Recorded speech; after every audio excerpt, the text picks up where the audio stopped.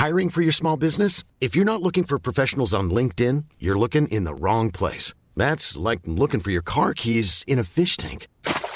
LinkedIn helps you hire professionals you can't find anywhere else, even those who aren't actively searching for a new job but might be open to the perfect role. In a given month, over 70% of LinkedIn users don't even visit other leading job sites. So start looking in the right place. With LinkedIn, you can hire professionals like a professional. Post your free job on linkedin.com/people today. There's never been a faster or easier way to start your weight loss journey than with PlushCare. PlushCare accepts most insurance plans and gives you online access to board-certified physicians who can prescribe FDA-approved weight loss medications like Wegovy and Zepbound for those who qualify. Take charge of your health and speak with a board-certified physician about a weight loss plan that's right for you. Get started today at plushcare.com/weight loss. That's plushcare.com/weight loss. plushcare.com/weight loss.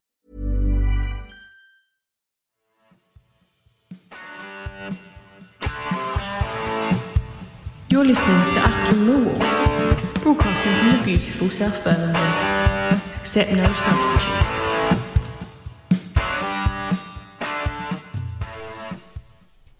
Hello dear listeners, welcome to another edition of Achtung Millwall, a midsummer time edition, as Eddie Cochran once sang.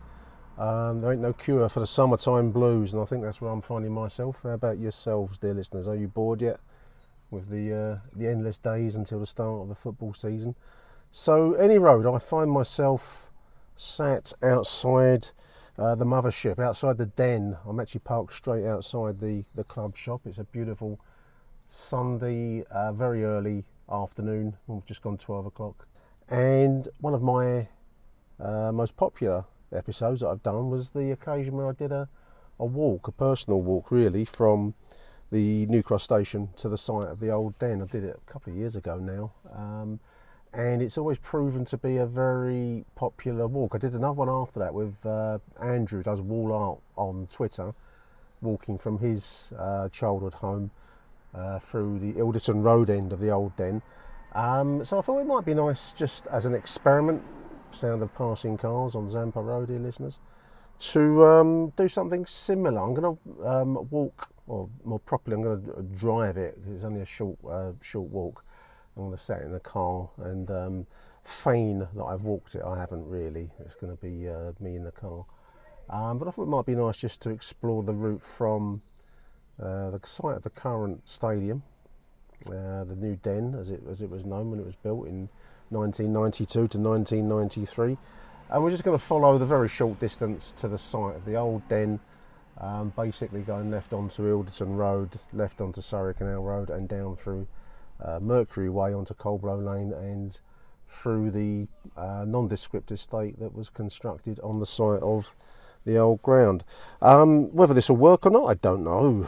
Part of the joy of doing podcasting, in my opinion, is you try new things, you try different things. But I was slightly a couple of inspirations for this. I saw a photograph on Twitter of I think it was a real photograph. I don't think it was constructed, of the new den being built in 1993.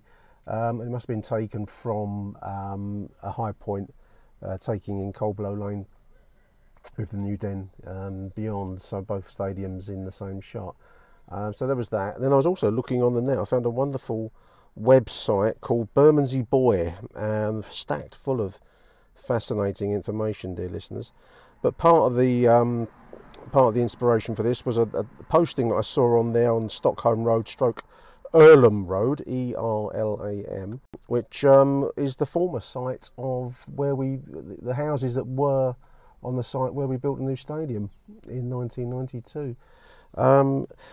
Just reading the post here, they've got some photographs, some fascinating photographs of Earlham Road, Senegal Road, which does still exist, more in name than real presence. That's a turning off of Surrey Canal Road, which we'll go past shortly. But this chap has posted regarding Earlham Road, Stockholm Road, and Zampa Road. So he says Earlham Road ran between Senegal Road and Haydock Road, all of which now lie under Millwall's pitch. And the south stand at the den, which would be the Coldblow Lane end as we would know it, was known as Mud Island. I do remember something in one of Danny Baker's biographies talking about the area around here as being Mud Island. I think the ground must have been particularly boggy. This chap here adds that Senegal Road, which is off of Surrey Canal, was once also known as Senegal Way. But he's got some photographs here, and these were your traditional kind of local back-to-back Victorian houses, all of which took heavy damage in the Second World War, in the Blitzkrieg in 1940, which left the area somewhat scarred, he says, never having experienced anything like it himself. My own family were bombed out of Verney Road, which obviously is at the junction of Zampa Road and Ilderton Road. So nowadays Verney Road is unrecognisable from the past. I think only the school and maybe the pub over there. Well, no longer a pub, is now being turned into flats, isn't it? That would be the only thing that remains from the past. But certainly the houses here, Earlham Road, Senegal Road, were your traditional Victorian terraced houses.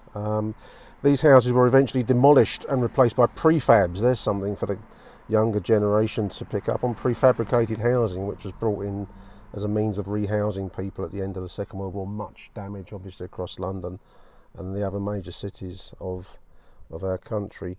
In the late 1960s, the poster writes, the prefabs and the houses in the surrounding streets of Haydock, Senegal and Earlham Roads were demolished, giving way to Senegal Fields. So it's just an open patch of ground, really, which has now become the New Den, as he puts it.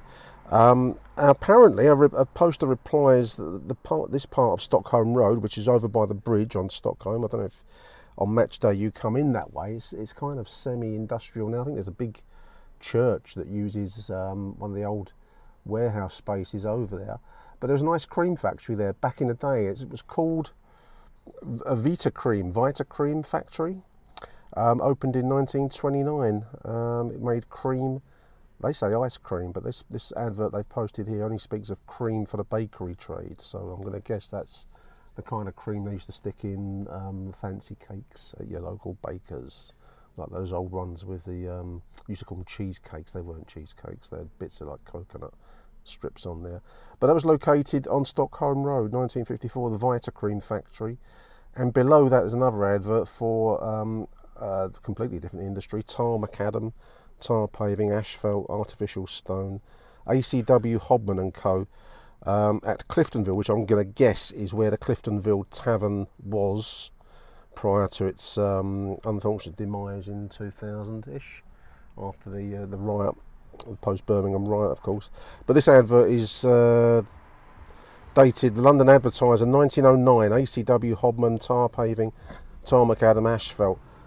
Industrial work generally. This was an industrial area, and obviously the housing here catered both for the docks, but also the huge amount of industry that was located. You get no sense of that at all now. You see kind of what I would term light industry, motor trades and delivery, toing and froing kind of setups, but nothing in the sense of the heavy industry and factories that once populated the area.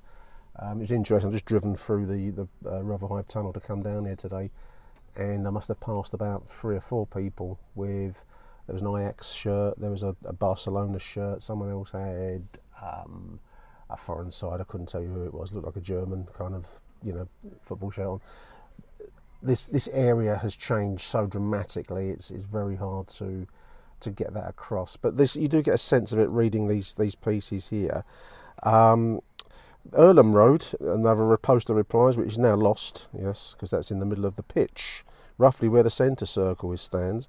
There's a picture here of a kind of a church that was located. I'm also indebted to Phil Clark, who also has picked up the fact that there was a church, St Mary's Mission Church, South Bermondsey, located roughly where the centre circle of the stadium was. St Mary's Church once stood there, all derelict post Second World War, but the church looked moderately spectacular on the inside. It's got like a vaulted ceiling with the altar underneath it, photos of choir kids for the choir and whatnot. all pre-Second World War, October the 12th, 1912, so pre-First World War, these photos that I'm looking at. Phil, as I say, did some research which he forwarded on to me kindly regarding St Mary's Church, which apparently is listed in a book by a chap called Michael Yelton, 12 Lost Churches of London, Empty Tabernacles. There was a Reverend Fenton, but no relation to Benny, which would be, as Phil says here, a very odd turn of events. But the pictures that Phil found obviously had the same high vaulted altar roof, which I will stick online, but also a more 1963, a much more lonely looking St Mary's Church, now surrounded largely by derelict land and rubble and whatnot. The area really did take a pounding. My own family were bombed out of Verney Road, finished up living in Downham in Kent during the course of the Second World War. And I bet your family too, dear listener, if you're a local, you would also have felt the brunt of Adolf Hitler's Blitzkrieg. Certainly affected the area around here. So there we are. Once upon a time, Zampa Road, Earlham Road, Haydock Road, Stockholm Road still exists, but much changed. So we're going to take off now. We're going to go along the Surrey Canal Road and pause somewhere around Mercury Way, wherever I can find a little hidey hole. So I'll be back very shortly, dear listeners. Just going to go under the railway arch on Zampa Road with the iconic image of Neil Harris on the left side. It was repainted, of course, because there was an original graffiti version of the image of Neil Harris with his arms raised, and I think it was in one of the games against Leeds where he scored. It's been redone by British Rail with the Millwall FC lion, leaping lion on the opposite wall. Prior to Neil Harris being there, of course, there was another iconic piece of graffiti there, which was put in 1995 when Harry Cripps passed away. Harry Cripps, God bless. I've got a photo of that, and I will stick that online. It's been fairly commonly posted. I nicked it off the internet, so it's not unknown. Just waiting for the green lights. Ladies crossing the road with children going to the church. I'm just going to turn into Ilderton Road now. Church turnout time at the moment, dear listeners. Very colourful African church. Ilderton Primary School, directly opposite on the corner of Verney Road. My old man must have gone there at some point. He actually went to about 12 schools during the course of evacuation and bomb sites and whatnot during the course of the Second War. Must have been a very disruptive period nowadays. A child that went to 12 schools would have received special attention. Back then, zero special attention. We're turning on the Surrey Canal Road now. As the name implies, this was Surrey Canal, the Grand Surrey Canal, dear listeners. I'm going to pull into Mercury Way and tell you a little bit more about the Surrey Canal, because it fed into the Surrey Docks, which was the prime reason, the catchment area for the workers that served those docks, for our club to come across the river from the failing area, as it was then, of the Isle of Dogs, North Greenwich as it was called, the back of the Lord Nelson area around there, to travel across the river. But we're going to pull into Mercury on the right side. Actually, that is Senegal Road, so on my left, just before the railway bridge. That little stumpy driveway is called Senegal Road. You can't see it, listeners. I'm telling you what it is and where it is. And you're going to have to look on your Google Maps or use your imagination. We're actually driving behind the rear side of the old den. So I'm going to turn on to Mercury Way, the winged messenger of the gods, Mercury, of course. There we are, Mercury Way. And to my right, Bridge Meadows, which is the site of, this would be the halfway line, wouldn't it, falling towards the Ilderton Road end. A very nondescript. Apologies if anyone listening lives there, because I don't mean to slag it off particularly. It just seems such a shame for the site of our old ground, which I'm going to go down to in a moment, to be unmarked. It just seems wrong. Anyway, back to the Grand Surrey Canal. That was on Surrey Canal Road. It was opened from the docks to serve the Surrey Docks. Opened in 1807, the great period of canal building in our country prior to the construction of railways. Canals were the means by which you moved freight around the country in the Industrial Revolution. 1807, it went from the Old Kent Road to Camberwell and to Peckham. In 1826, its main purpose was to transport cargo, primarily timber, or also known as deal, and there was a Deal Porter's Way in the Surrey Quays shopping centre now, isn't there? Yeah, the Act of Parliament allowed it to be closed 1801, so it was quite old. It was closed in the 1970s. I think it had become pretty much a dumping ground for any old soot that people had, and obviously its original purpose of moving timber from the docks had failed with the closure of the docks, which happened in the 1970s. The Greenland dock closed in the 1970s, and that was the death knell for the Surrey Canal Road, which was filled in the end, as with so many other stretches of the canal. They were filled in and reused as roads. Once served all the way down from the Surrey docks all the way out to Croydon, if you can believe that. Such was the level of national infrastructure, canal infrastructure, as we would call it nowadays. Now, as I said, the Millwall moved south from the docks of the Isle of Dogs, moved southwards in 1910. The reason for that was that the area was no longer capable of supporting a club of ambition, and I think one thing leaps out of me as I've done the various history shows with Neil Fissler and the ones I've done myself over time, is that we are a club that have never really wanted for ambition. We've always gone for it on a perhaps an unusual scale for a club that's never really succeeded. We're triers, I think that's probably the best way to put it. I'm just coming down to the junction with Coldblow Lane. The legendary, the iconic walk is going to be to my left. I'm not going to go down there today, under the railway arch walkway that burned itself into my soul as a child. There was actually railway lines set in the floor here. I think that is mentioned on an old map that I've got hold of for the purposes of today's little jaunt. Coldblow Crossing. This area was once, it was originally farmland. There is a map dated in the 1820s showing Coldblow Farm. Just waiting for the minicab to get through the width barrier, which seems to have defeated it. I'm just waiting at a width barrier, dear listeners, alongside what would once have been the entrances to the iconic football ground. Come on, mate. I'm going to pull in to where the plaque was, past tense. It's gone, missing from the side of John Williams Close. I'm just going to pull in now. I'm going to take a photo of it. I'm going to harass Lewisham Council on that front, because we made a lot of effort back in 2010 when I was doing the Lions Trust chairmanship back then. We went to a lot of effort to get a plaque put up there, and it looks like somebody's nicked it.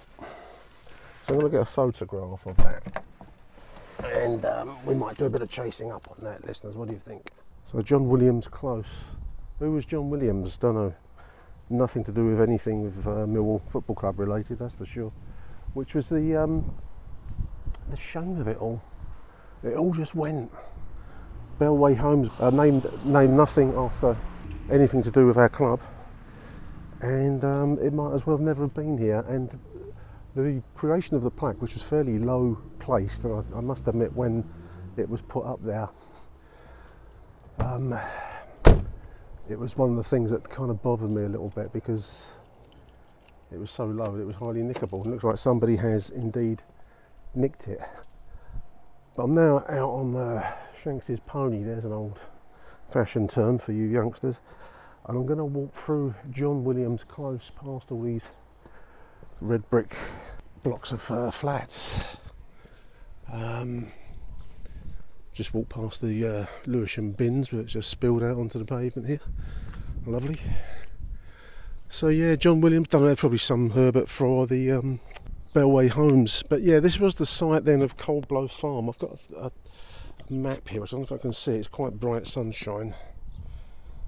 So yeah, the Surrey Canal Junction there, and below that is Coldblow Farm. This is dated 1874, so it was still farmland at that point. It became a market garden, and amongst other sites, south of the river, when Millwall was looking to move locations, great names and figures in our club's history like Fred Thorne, Elijah Moore and others went on scouting missions. I think one of the other alternative sites was at the back of the New Cross Gate, the pub there.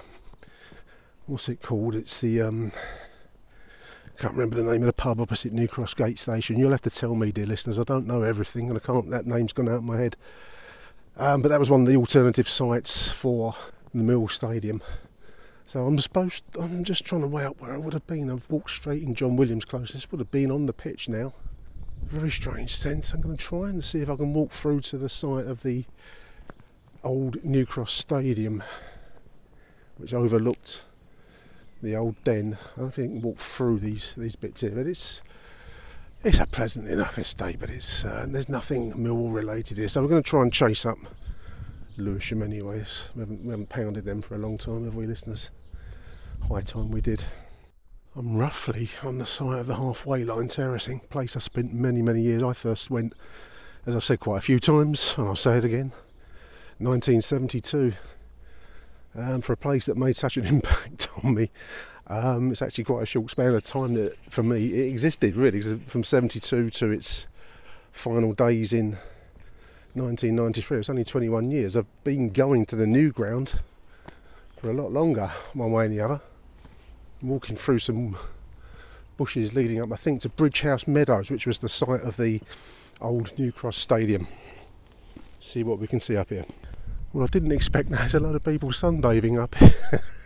It's a bit like a few years ago we went to Berlin and walked through the main park in Berlin, and of course out there they've got like a nudist culture. I didn't expect to come across about 5 or 6 blokes stretched out in full Starker mode. But anyway, there's loads of people sunbathing up on these fields which are called Bridge House Meadows, dear listeners. No trace of the old Greyhound or Speedway Stadium. Perhaps a mound over there. I don't know if that would have been one end of the old ground. That used to overlook the football ground. This would have been roughly... I'm talking to you like you can see what I can see. I do apologise. But I'm roughly on the site once known as Jews Hill, which overlooked the ground. It was like a spot where you could go for a free view of the Coldblow Lane Stadium. So this roughly would have been where the totalisator board would have been, which was when I first started going in 72, was a main feature. You could see it beyond the terracing at where the Alderson Road end met the halfway line. Tote board backed onto the ground, and you could see the outline of the stands and other parts of the stadium. I thought I'd just give a mention, if you don't mind, dear listeners, to New Cross Stadium, which was quite a local feature. Many Millwall fans once upon a time would have alternated their leisure activities between going to football, Millwall, and going to watch the Dogs or the Speedway, which was a huge sport back in the 40s and 50s. So I'm just looking at the Wikipedia entry for New Cross Stadium, which would have been on this site here where I am now. I was going to take a photograph, but there's loads of people sprawled out everywhere. I might get myself into kind of hot water, mightn't I? You don't want that. I want to keep on as my podcasting career unblemished with, that kind of thing. But New Cross Stadium, located off of Hornshay Street, which backs onto the newer buildings. There's like an estate at the back there.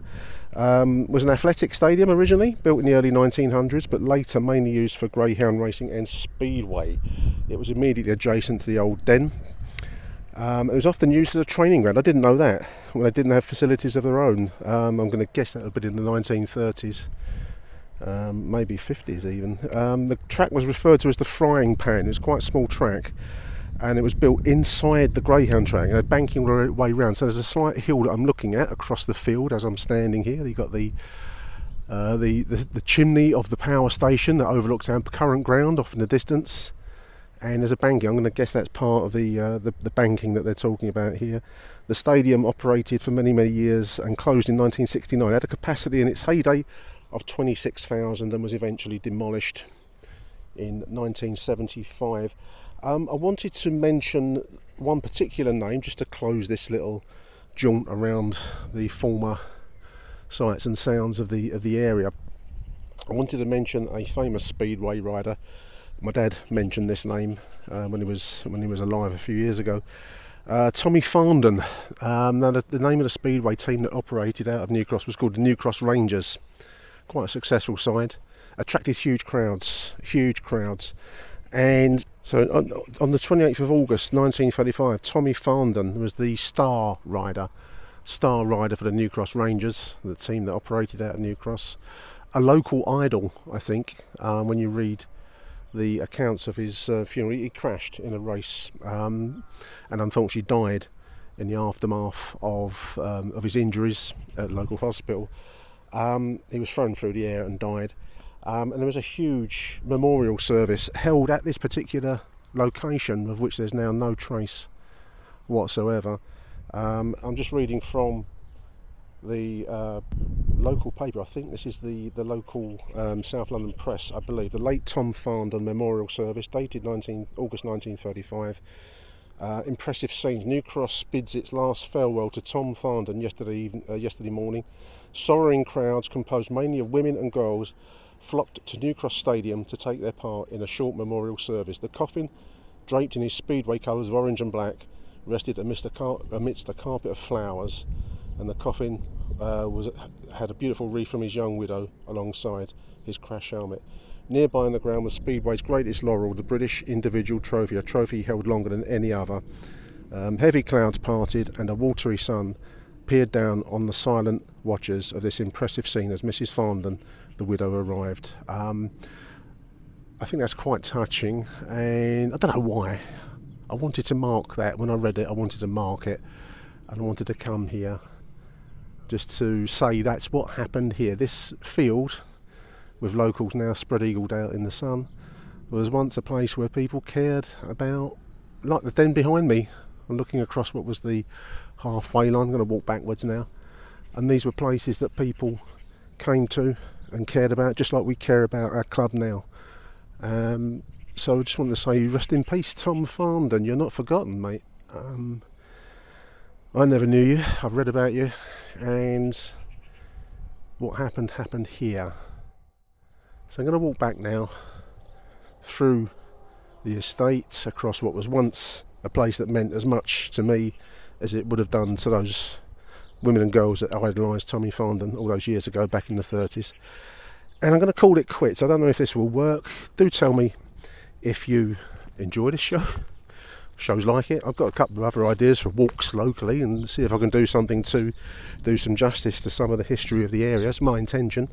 I'm going to walk down these steps. I'm going to walk back towards what was once the entrances to Coldblow Lane. So thank you for listening to this, dear listeners. Hope you enjoyed it. Do tune again later in the summertime. I'll try and do some more of this. If you enjoyed it, do let me know what you thought. Until then, arrivederci Millwall, and bye for now.